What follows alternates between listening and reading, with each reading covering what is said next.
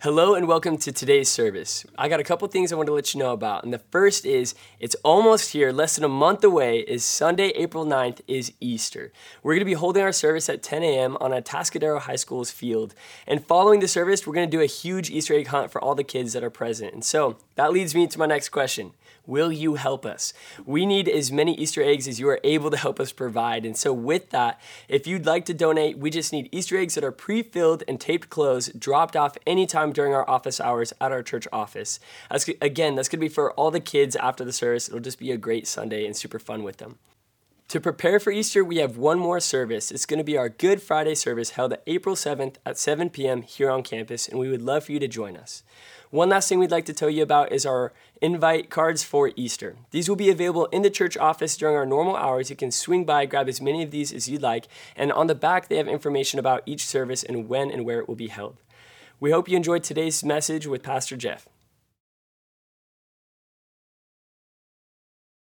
Well, thank you for joining us. Welcome to ABC. We're in a series through the Gospel of Matthew. If you've been watching for any time or if you've been attending our services, we're up to chapter 12 now, and we come up to one of those verses that is a little bit challenging this morning. And when I read this book, man, I know there's so much life in these pages, and you know that about us if you've been around ABC, that we believe this is the inspired and inerrant Word of God, and that it changes lives. And that's why we're so passionate about it. That's why we teach through verse by verse every weekend. But if I'm being honest, there's verses in here that I wish when we came up to them, I could just skip over them, because either they create confusion or they're just plain hard. And sometimes we get to these verses that are just hard. They're hard to live out. They're hard to hear. And today is one of those days where it's just a bit more convoluted and confusing. But if we skip over verses, if we skip chunks of Scripture, what happens is we get tossed in the wind, whether it be the cultural wind or whether it be a historical wind, even tradition, the church tradition. We've got to stick to the Word and go verse by verse and really ask God, what do you want us to learn from the whole of your Word, rather than just pick and choose? And so we're committed to it. And as a result, we're going to walk through this verse together today. And the verse is Matthew chapter 12, verse 31, which says this: "Therefore I tell you, every sin and blasphemy will be forgiven people, but the blasphemy against the Spirit will not be forgiven." It's a difficult verse. There's an unforgivable sin, apparently, according to this passage, and it raises a lot of questions, a lot of controversies. One of those things where if you've been a Christian for any length of time, you think, man, my whole faith and my whole worldview is built on the fact that there is total forgiveness for total sin, that Christ forgives everything by his death and resurrection on the cross, that there's atonement. And so when we come up with a verse like this where it says, it will not be forgiven, man, it creates a lot of tension. And so here's what I like to do today. It's a little different than maybe a normal weekend would be, where we'd come up to a verse and we try to explain it to you and walk through some kind of tactical ways of applying a verse. Today, I want you to go through the process of application. I want you to go through the process of interpretation. And I want you to go through the process of just observing what's here. And so I'm going to walk you through, rather than me just sharing my thoughts and opinions, or even sharing popular commentary or what the greatest theologians say about this passage. I want you to dig deep for yourself, to walk through this passage and really ask God, what is this teaching me? And in order to do that, I'm going to use a tool. And I have this tool called an inductive Bible study outline. It's not unique to me. This is an age-old tool and resource that basically walks you through three steps in walking through a passage. That's observing the passage, it's interpreting the passage, and it's applying the passage. So we put together in an outline form, it's actually 17 steps that we're going to walk through today as an example for how to do an inductive Bible study on a verse when you come up against a question or a challenge or confusing passage of Scripture. And so online, if you were to go to abcchurch.org and click on the Watch Now link, that's maybe how you got here to watch the sermon, there's a downloadable PDF. So you can click on that and you'll get this inductive Bible study outline so that you can follow along. And what I'm going to do is just take this verse and we're going to plug it into the outline and we're going to walk right down through it so that you can see how I would go about doing a Bible study, and hopefully you can glean the tools for you yourself to be able to do the Bible study. And so as we get started, the first step on the list there on the inductive Bible study outline is to begin with prayer. And so I'm going to open us in prayer and we're going to dive into this passage of Scripture. Father, we're grateful for your word. We know that it has the power to change and transform. We know that there's life in these pages of Scripture. And we know that by your word, Lord, we form a view, an appropriate view of you, an appropriate view of ourselves. And it allows for us to react, respond, and behave in a way that is honoring to you. The more we know you and know ourselves by your word, the more we can be transformed into your likeness. And so I ask that this passage this morning would be transformational for us. It would help us to see clearly what you're doing in the world and what our part in that is. Thank you, Lord. In your name I pray. Amen. And so, again, I'll read this passage, verse 31. Therefore, I tell you, every sin and blasphemy will be forgiven people, but the blasphemy against the Spirit will not be forgiven. Now, alone, that verse would be hard enough to interpret or to translate. So what we need to do as a second step is we've got to read the verses ahead and behind. That's called getting context. So we're going to go way back, all the way up to verse 15, and we're going to read this verse in the place of the thought that Jesus had. So we're going to see what he's saying, what's happening at the time, why he says this, when he says this, and then a few verses after to see what the following teaching is about. So go back to verse 15 with me and follow along. This is a large chunk of Scripture, but it's important that you get the complete thought before we start to dive in and make some observations about this passage. So in verse 15 it says, Jesus, aware of this, withdrew from there, and many followed him, and he healed them all, and ordered them not to make him known. This was to fulfill what was spoken by the prophet Isaiah. Behold, my servant whom I have chosen, my beloved, with whom my soul is well pleased. I will put my spirit upon him, and he will proclaim justice to the Gentiles. He will not quarrel or cry aloud, nor will anyone hear his voice in the streets. A bruised reed he will not break, and a smoldering wick he will not quench, until he brings justice to victory, and in his name the Gentiles will hope. Verse 22, then a demon oppressed a man who was blind and mute was brought to him, and he healed him, so that the man spoke and saw. And all the people were amazed and said, can this be the son of David? But when the Pharisees heard it, they said, it is only by Beelzebub, the prince of demons, that this man casts out demons. Knowing their thoughts, he said, every kingdom divided against itself is laid to waste, and no city or house divided against itself will stand. And if Satan casts out Satan, he's divided against himself. And how then will his kingdom stand? And if I cast out demons by Beelzebub, by whom do your sons cast them out? Therefore, they will be your judges. But if it is by the Spirit of God that I cast out demons, then the kingdom of God has come upon you. Or how can someone enter a strong man's house and plunder his goods unless he first binds the strong man? Then indeed he may plunder his house. Whoever is not with me is against me, and whoever doesn't gather with me scatters. Therefore I tell you, every sin and blasphemy will be forgiven people, but the blasphemy against the Spirit will not be forgiven. And whoever speaks a word against the Son of Man will be forgiven, but whoever speaks against the Holy Spirit will not be forgiven, either in this age or in the age to come. All right, I know that's a big passage. There's a lot happening here, but what we're going to do as we kind of walk through this outline, we read surrounding verses, we try to get context, what's happening in this moment where Jesus introduces this challenging teaching, and we start to make observations about the whole passage. And so I want to walk you through a few observations. The first thing is Jesus heals right out of the gate. In verse 15, and many followed him, and he healed them all. It's really important. And we get in 22, this demon-possessed man comes to Jesus and he heals them. really important and really central to this teaching and the story is the fact that Jesus Christ is healing. It's central because Jesus is revealing his supernatural, his divine nature by healing. He's not pulling a rabbit out of a hat or making a coin disappear. No, Jesus isn't revealing through some kind of fanfare or magic.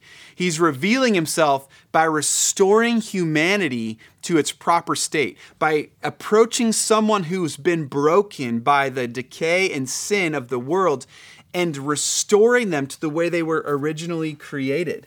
The brokenness of humanity placed back in its rightly ordered state, to make a physical body work as it was intended, to touch the afflicted blind eyes and make them see. The injustice will be replaced with mercy. The fact that Jesus heals says everything we need to know about his purpose for humanity, and therefore his purpose in saying what he says at the end of the passage. We need to remember this when we start to interpret that the healing Jesus is doing is the central conflict in the story. It's the very thing that the Pharisees were concerned about. And because healing is so central in this moment, Matthew even decides to comment on it. And he puts in his own little commentary by referring back to Isaiah the prophet. So as Jesus heals him, Matthew says, oh, that was, by the way, because of what Isaiah said in Isaiah chapter 42. And he quotes this long passage of Isaiah, behold my servant whom I've chosen, my beloved, etc. And he goes on there to remind the readers, the audience, that Jesus was doing the very thing he came to do, which was to restore the broken, which was to make the injustice just. He's doing the very thing Isaiah said he would do. And the second thing I notice, if you just make some observations. So first observation, Jesus heals. Second observation is the Pharisees accuse. We're not surprised by that. They do that most of the gospel accounts. The Pharisees accuse in verse 24. They say, but when the Pharisees heard it, they said, it is only by Beelzebub, the prince of demons, that this man casts out demons. Now, it's hard for me not to laugh or chuckle a little bit at the sort of childish accusations that the Pharisees make, especially in this context, because it just feels like such a desperate cry to explain away what Jesus is doing. Do you guys remember Louisville Sluggers? Did anybody have a Louisville Slugger, like when they were a kid playing baseball? It's a baseball bat, in case you don't know what I'm talking about. I didn't have a Louisville Slugger, nor am I all that athletic. I know you're not surprised. But when I was a kid, we'd go out to the baseball diamond, whether it be at the recess, or maybe after school.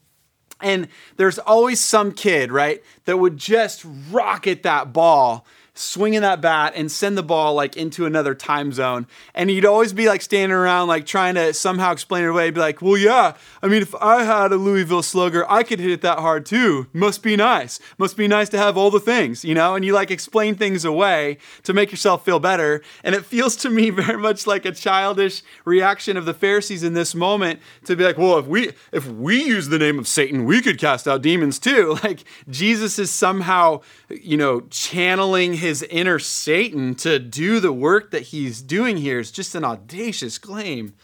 And so they accuse Jesus in this moment of actually doing the work of Satan.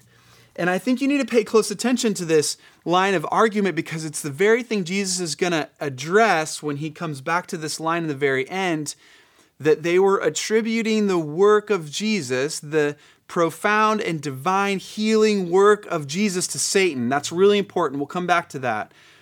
But I make that observation second. And then third, make the observation that Jesus does rebuke them right away in verse 25.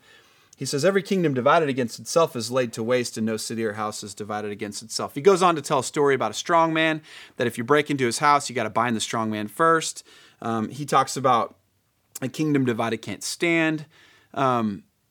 He makes a very logical argument, kind of appeals to our own reason as he starts to rebuke the Pharisees. How could I drive out Satan with Satan, he says, basically. It doesn't make any sense. If if the oppression that this man was experiencing was demonic, in other words, he didn't have vision or couldn't speak because of the oppression of a demon, then why would a demon or a satanic force cast out another demon that was there to do a specific work of oppression? It doesn't make any sense at all. So he's first appealing to logic, and then he starts to argue their motive. In verse 30, he says, "Whoever is not with me is against me, and whoever does not gather with me scatters." And here's where we can start to make some sense of Jesus' comment about blasphemy. That what these men were doing, in fact, was blasphemy. Although they accused Jesus often of blasphemy, they were, in fact, blaspheming Jesus. They were speaking against the work of God and attributing it to Satan. But before we jump to the interpretations, let's walk back through our outline here. And if you're following along on your inductive study here, we reread the passage, we read the surrounding verses, we made some observations. What does this passage say? And now we need to ask, what does this passage say in light of the whole book in which it lands? It lands in the book of Matthew. So what does this passage say in light of the Gospel of Matthew? And in order to do that, we have to ask ourselves, well, what is the story of Matthew all about? And I don't have time to dive too deep into that right now. But if you've been following along in our series, you've been able to glean some of the key themes from the Gospel of Matthew. And so for sake of time, I'll just simply summarize that I think the Gospel of Matthew is about Jesus Christ, the King of an eternal and spiritual kingdom. And he's come into the world born of a woman to live a perfect life, to sacrifice that life, to dismantle the insufficient religious system and usher in the eternal kingdom. That's the story of the Gospel of Matthew. So then we ask ourselves, how does this passage, including the teaching on blasphemy of the Holy Spirit, fit within the total theme of the Gospel of Matthew? And if you ask me, it fits really well. If Jesus is the king of an eternal kingdom, and he's addressing Pharisees who are claiming he's working for the opposing kingdom, then his harsh rebuke of the Pharisees makes perfect sense. Then we have to ask one more step back, what does this verse or passage say in light of all of the Bible? How does it fit in the total narrative of Scripture? Well, if the narrative of Scripture, if we were to zoom out the way we did in Matthew and simply ask, what is the theme of the Bible? We could gather that the Bible essentially is that God, the Creator, created everything for His glory, but creation rebelled and sin entered the world, separating God from His creation, that God established a plan to redeem back creation through His Son, Jesus Christ, by sacrificing Him in our place. And all authority over creation, including the spiritual forces of darkness, have been given to Jesus, and He will reign our eternal King forever. That's the story of the Bible. So if that's the whole story of the Bible, does this passage and does this teaching fit within that story? Yes, if Jesus is teaching about a kingdom that cannot be divided, if He's teaching about the healing that He just did, and the healing being part of the good side, good force of the kingdom, good spiritual forces versus the bad spiritual forces, it seems to land perfectly in line with the theme of Scripture. And as we're doing that, we have to ask ourselves, what type of literature is this that we're reading? Because when we begin to interpret Scripture, it's important that we pay close attention. If this is wisdom literature, if it's poetry, if this is historical accounts, that it's interpreted differently. We want to look at the type of literature this is, when in our case is Matthew is a gospel, which is a narrative, historical account, an eyewitness account of the events that transpired, so therefore we can interpret it as literal. In other words, these are literally Jesus' words. And that helps us begin to gather our interpretation. So this passage demonstrates Christ's purpose to restore and to heal humanity from the oppression of evil and sin. And then we can jump down to the second point on our inductive outline here, which is to interpret. And in order to interpret Scripture, I encourage and urge you always, when you come up to a passage like this, you make some observations, but then you pause and you pray and you ask for the Holy Spirit to light up these ideas and concepts to you so that he would lead us in an appropriate and proper interpretation of Scripture. And so pray with me again. Father, we ask that as we try to interpret these words, Lord, you would make it very clear to us what you're doing in this passage. Help us to interpret this line that there is an unforgivable sin. We can't make sense of that without your Holy Spirit illuminating it to us. So we ask that you do so now. In your name I pray. Amen. The first way you want to begin interpreting Scripture is to allow for Scripture to interpret Scripture. What do I mean by that? You read a passage and you get context, so you make sure you're reading that in the appropriate time and space that it was taking place. But then you look for other Scripture that speaks to the very same concept. And that's really important. Rather than going to a prevailing thought or opinion about a piece of Scripture, whether than digging out your commentary and flipping through to see what someone else says, or even going to the bottom of your Bible, if you got a study Bible with some study notes, it's important that we allow for Scripture to interpret Scripture. And so I read in my Bible, Matthew chapter 12, verse 32, anyone who speaks a word against the Son of Man will be forgiven, but anyone who speaks against the Holy Spirit will not be forgiven. If I read that in my Bible, I've got little tiny letters beside these verses. And in my Bible, there is, right before that verse, the letter F. And that means that I can correspond. It's called a concordance. I can see the corresponding verses that might teach on a similar subject or topic. It's a great study tool for you to be able to look at the bottom in some of the fine print and say, oh, this Bible lists that Mark chapter 3 also teaches on blasphemy of the Holy Spirit. So I can flip over to Mark chapter 3 and I can read his account of the same exact story, which is a really helpful tool for interpretation. Let's read and see what Mark chapter 3 verse 28 says. Truly I say to you, all sins will be forgiven the children of man, and whatever blasphemies they utter, but whoever blasphemes against the Holy Spirit never has forgiveness, but is guilty of an eternal sin. For they were saying he has an unclean spirit. Okay, so we get a really interesting little commentary from Mark. After he says and quotes Jesus, in saying this difficult teaching on the unforgivable sin, he adds his own little comment. He says, because they were claiming he had an unclean spirit. He says they were saying he has an unclean spirit. So Mark gives us a little head start on the interpretation. They were saying Jesus is possessed by Satan. They were saying that Jesus is doing Satan's work, that he's working for the enemy. So we start to get some insight into this unpardonable blasphemy, and we can draw a conclusion and make the first interpretation, which would say that the blasphemy of the Spirit is willfully attributing the work or the miracles of Christ to Satan rather than to the Spirit of God. That's the first interpretation I would make based on what Mark says in chapter 3, based on what I see happening here in Matthew chapter 12, that blasphemy of the Spirit is attributing the work of Christ to the work of Satan. And so then we would do a little deep dive on maybe that word blasphemy, and that would help us with our interpretation. And that's another tool that you can use if you've got a phone or a computer.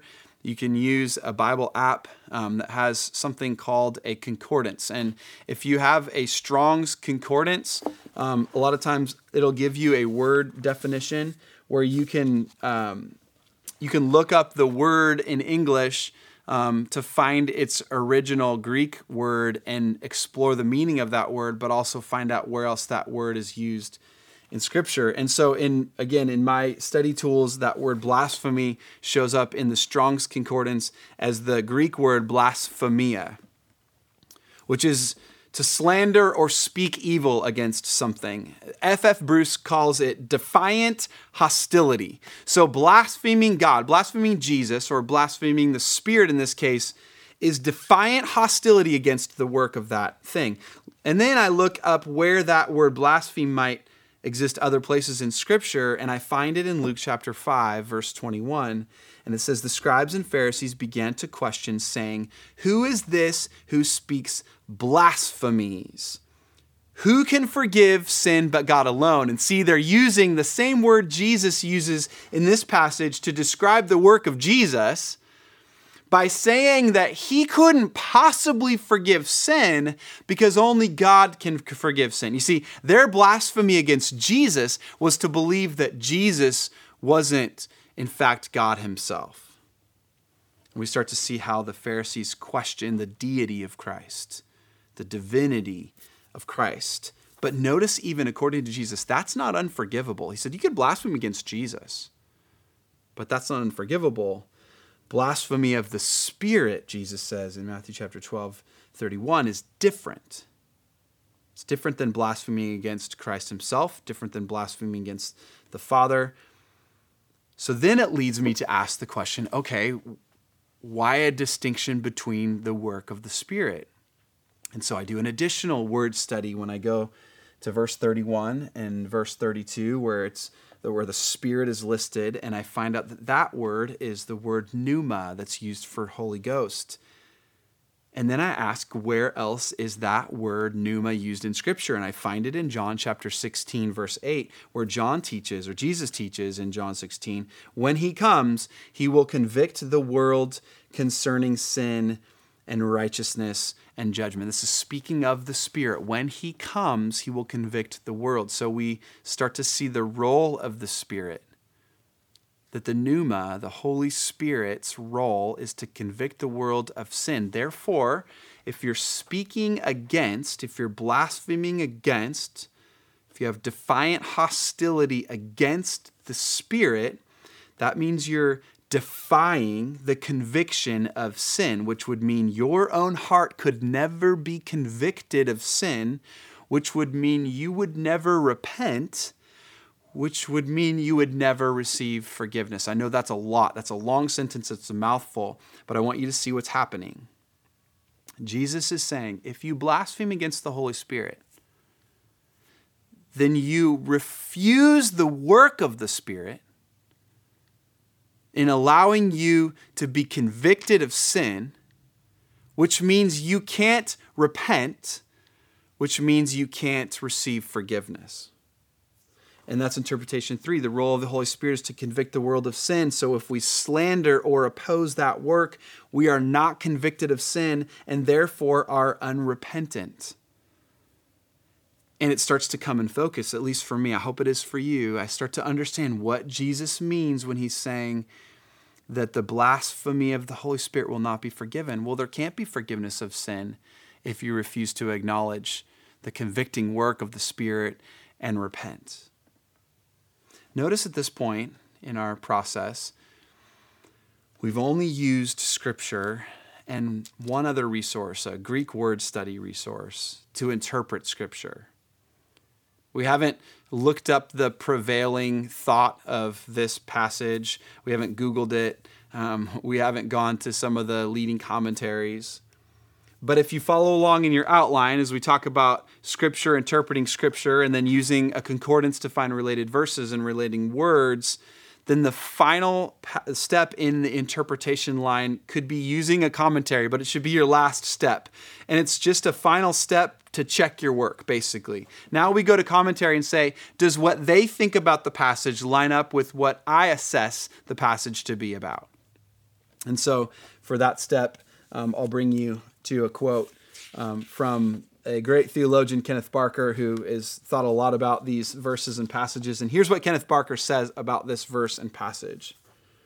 The Pharisees have been attributing to Satan the work of the Spirit and have been doing so, as Jesus makes plain, in such a way as to reveal that they speak not out of ignorance or unbelief, but out of a conscious disputing of what should never be disputed.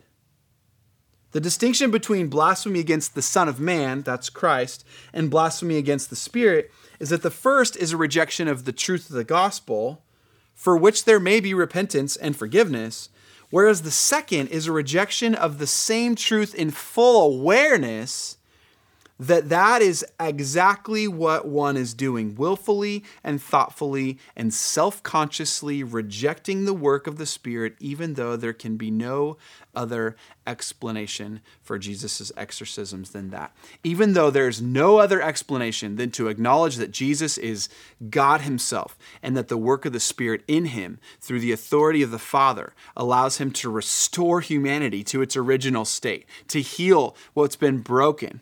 Even though there's no other logical explanation, when you know the truth and you still choose to ignore it or to reject it or even go so far as to blaspheme, to speak against it, there's no chance for repentance.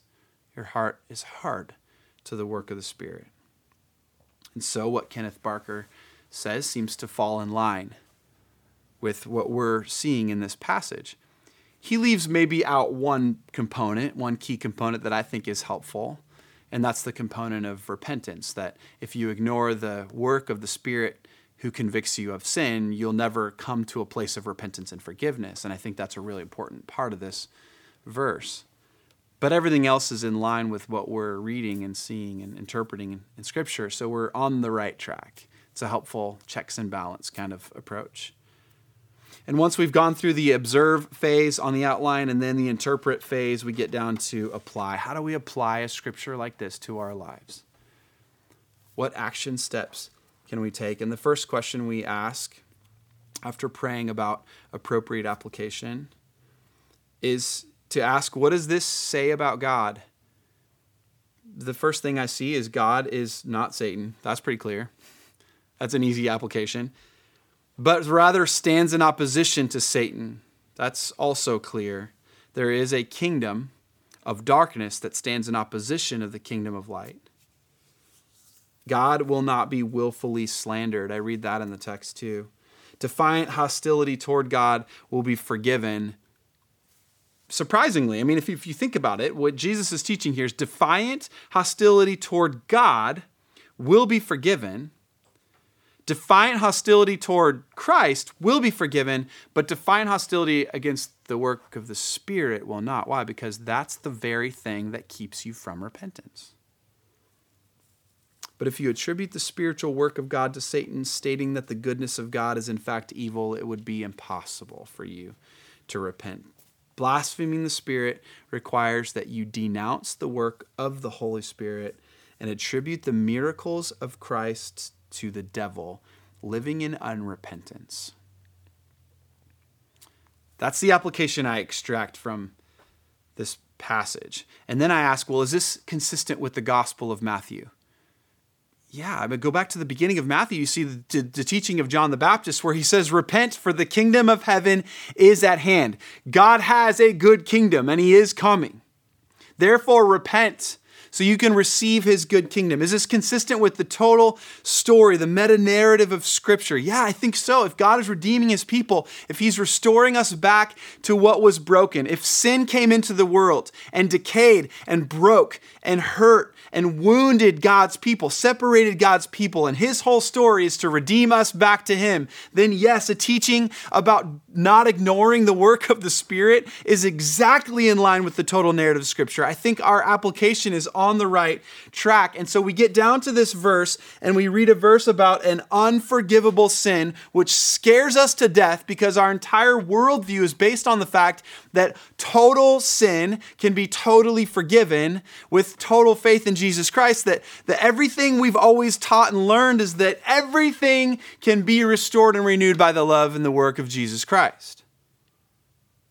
And then you have to ask yourself when you get to this part of blaspheming the Holy Spirit, what if I have blasphemed the Holy Spirit? Or what if someone I know has blasphemed the Holy Spirit?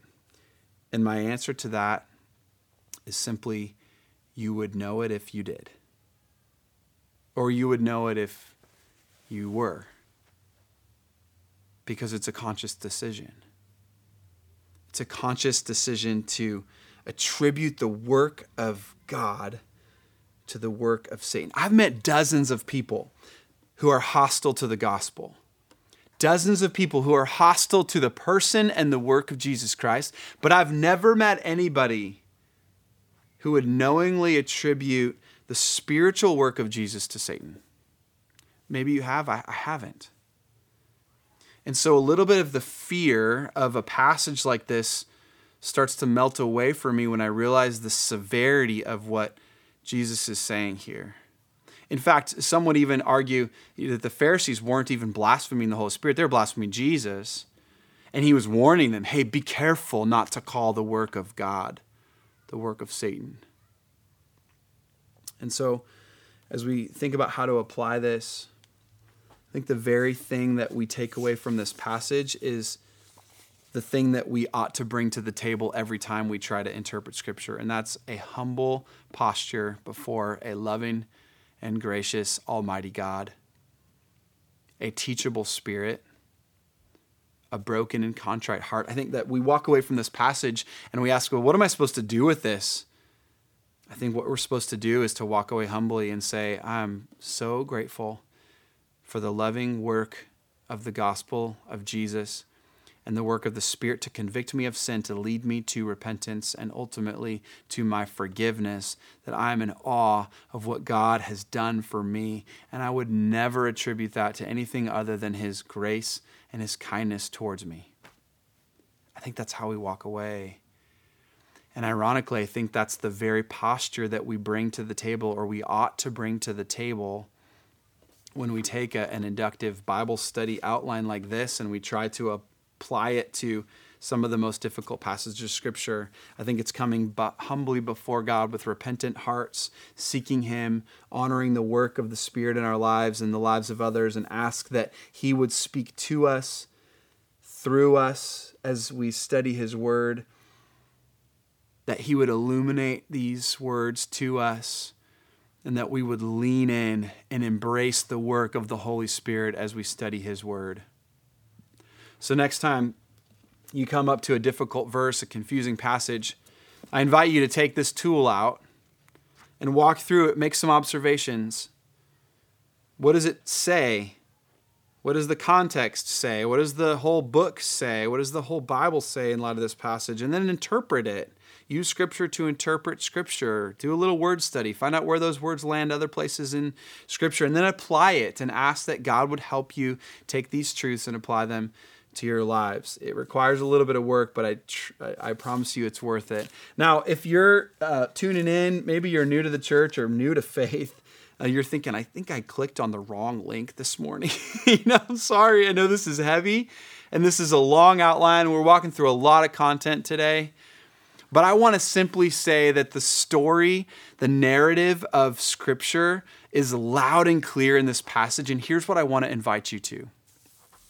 I want to invite you to consider that the work of Jesus was to restore humanity, that's you and me, to our proper and right state. And there's nothing more real to us than brokenness, than pain. We all experience brokenness and pain. Every single one of us. In this story, it says that Jesus healed them all. That there were people who are broken, who are sick, who are weary, tired, injured. They came to Jesus and he healed them all, which is a good indication of what he's after here in the passage. And then he gets to this man who was demon oppressed by the very thing that caused all of the sin and the pain and the brokenness of humanity, was the demonic influence, the satanic influence on the world, the forces of darkness in the world. And he comes to this man and he rebukes this demon and he casts it out, showing very clearly that his mission, his plan, was to overcome the darkness and restore humanity to its proper state. That's what I want you to hear this morning.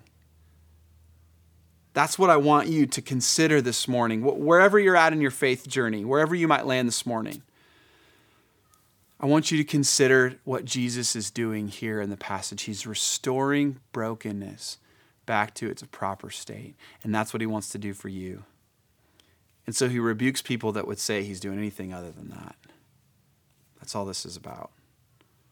And I invite you, if you haven't embraced a faith in Jesus Christ, asking for him to forgive and to heal your brokenness, you can do so right now. And I invite you to come on down to ABC, join one of our groups, come to our services on Sunday morning, call the office, meet with one of us during the week. get some help, get some resources to know how to do that. That's what the whole story of the Bible is, an invitation for us to see what Jesus is doing, to receive what he's done, and then to walk with him in joining his mission. Let me pray. Father, we've walked through a very difficult passage for us, and I know for you it's not difficult. You have it here for a reason, and your desire is that we would dig a little, I think, that we would wrestle a little, because it means, God, that we care, that we want to honor you, that we want to do right by you, and we want to be changed by you. And so I pray, Lord, that if there's anything misguided in our approach of interpretation this morning, you'd remove it. Even just deafen our ears to the words that were spoken if they're not true and in line with your word. And anything that's true that we can grab onto as an affirmation of faith, as a reminder of your good work in creation, Lord, may you reinforce that and make that clearer for us. Teach us to use these tools so that we can study your word on our own and continue to digest Scripture and be transformed by it each and every day. Thank you, Lord. In your name I pray. Amen. I trust that today's been helpful for you. If you, again, if you need any resources, please give us a call at the church office. Come on down to a service on Sunday mornings, 8, 9, and 10:45. As always, following our services, we'd love to pray with you. We'd love to process with you any of this information. Thanks for hanging in this morning. I hope that it's helpful for you and that you can walk away with some tools in how to study your Bible on your own in an inductive way in the future. Have a great Sunday. Thanks.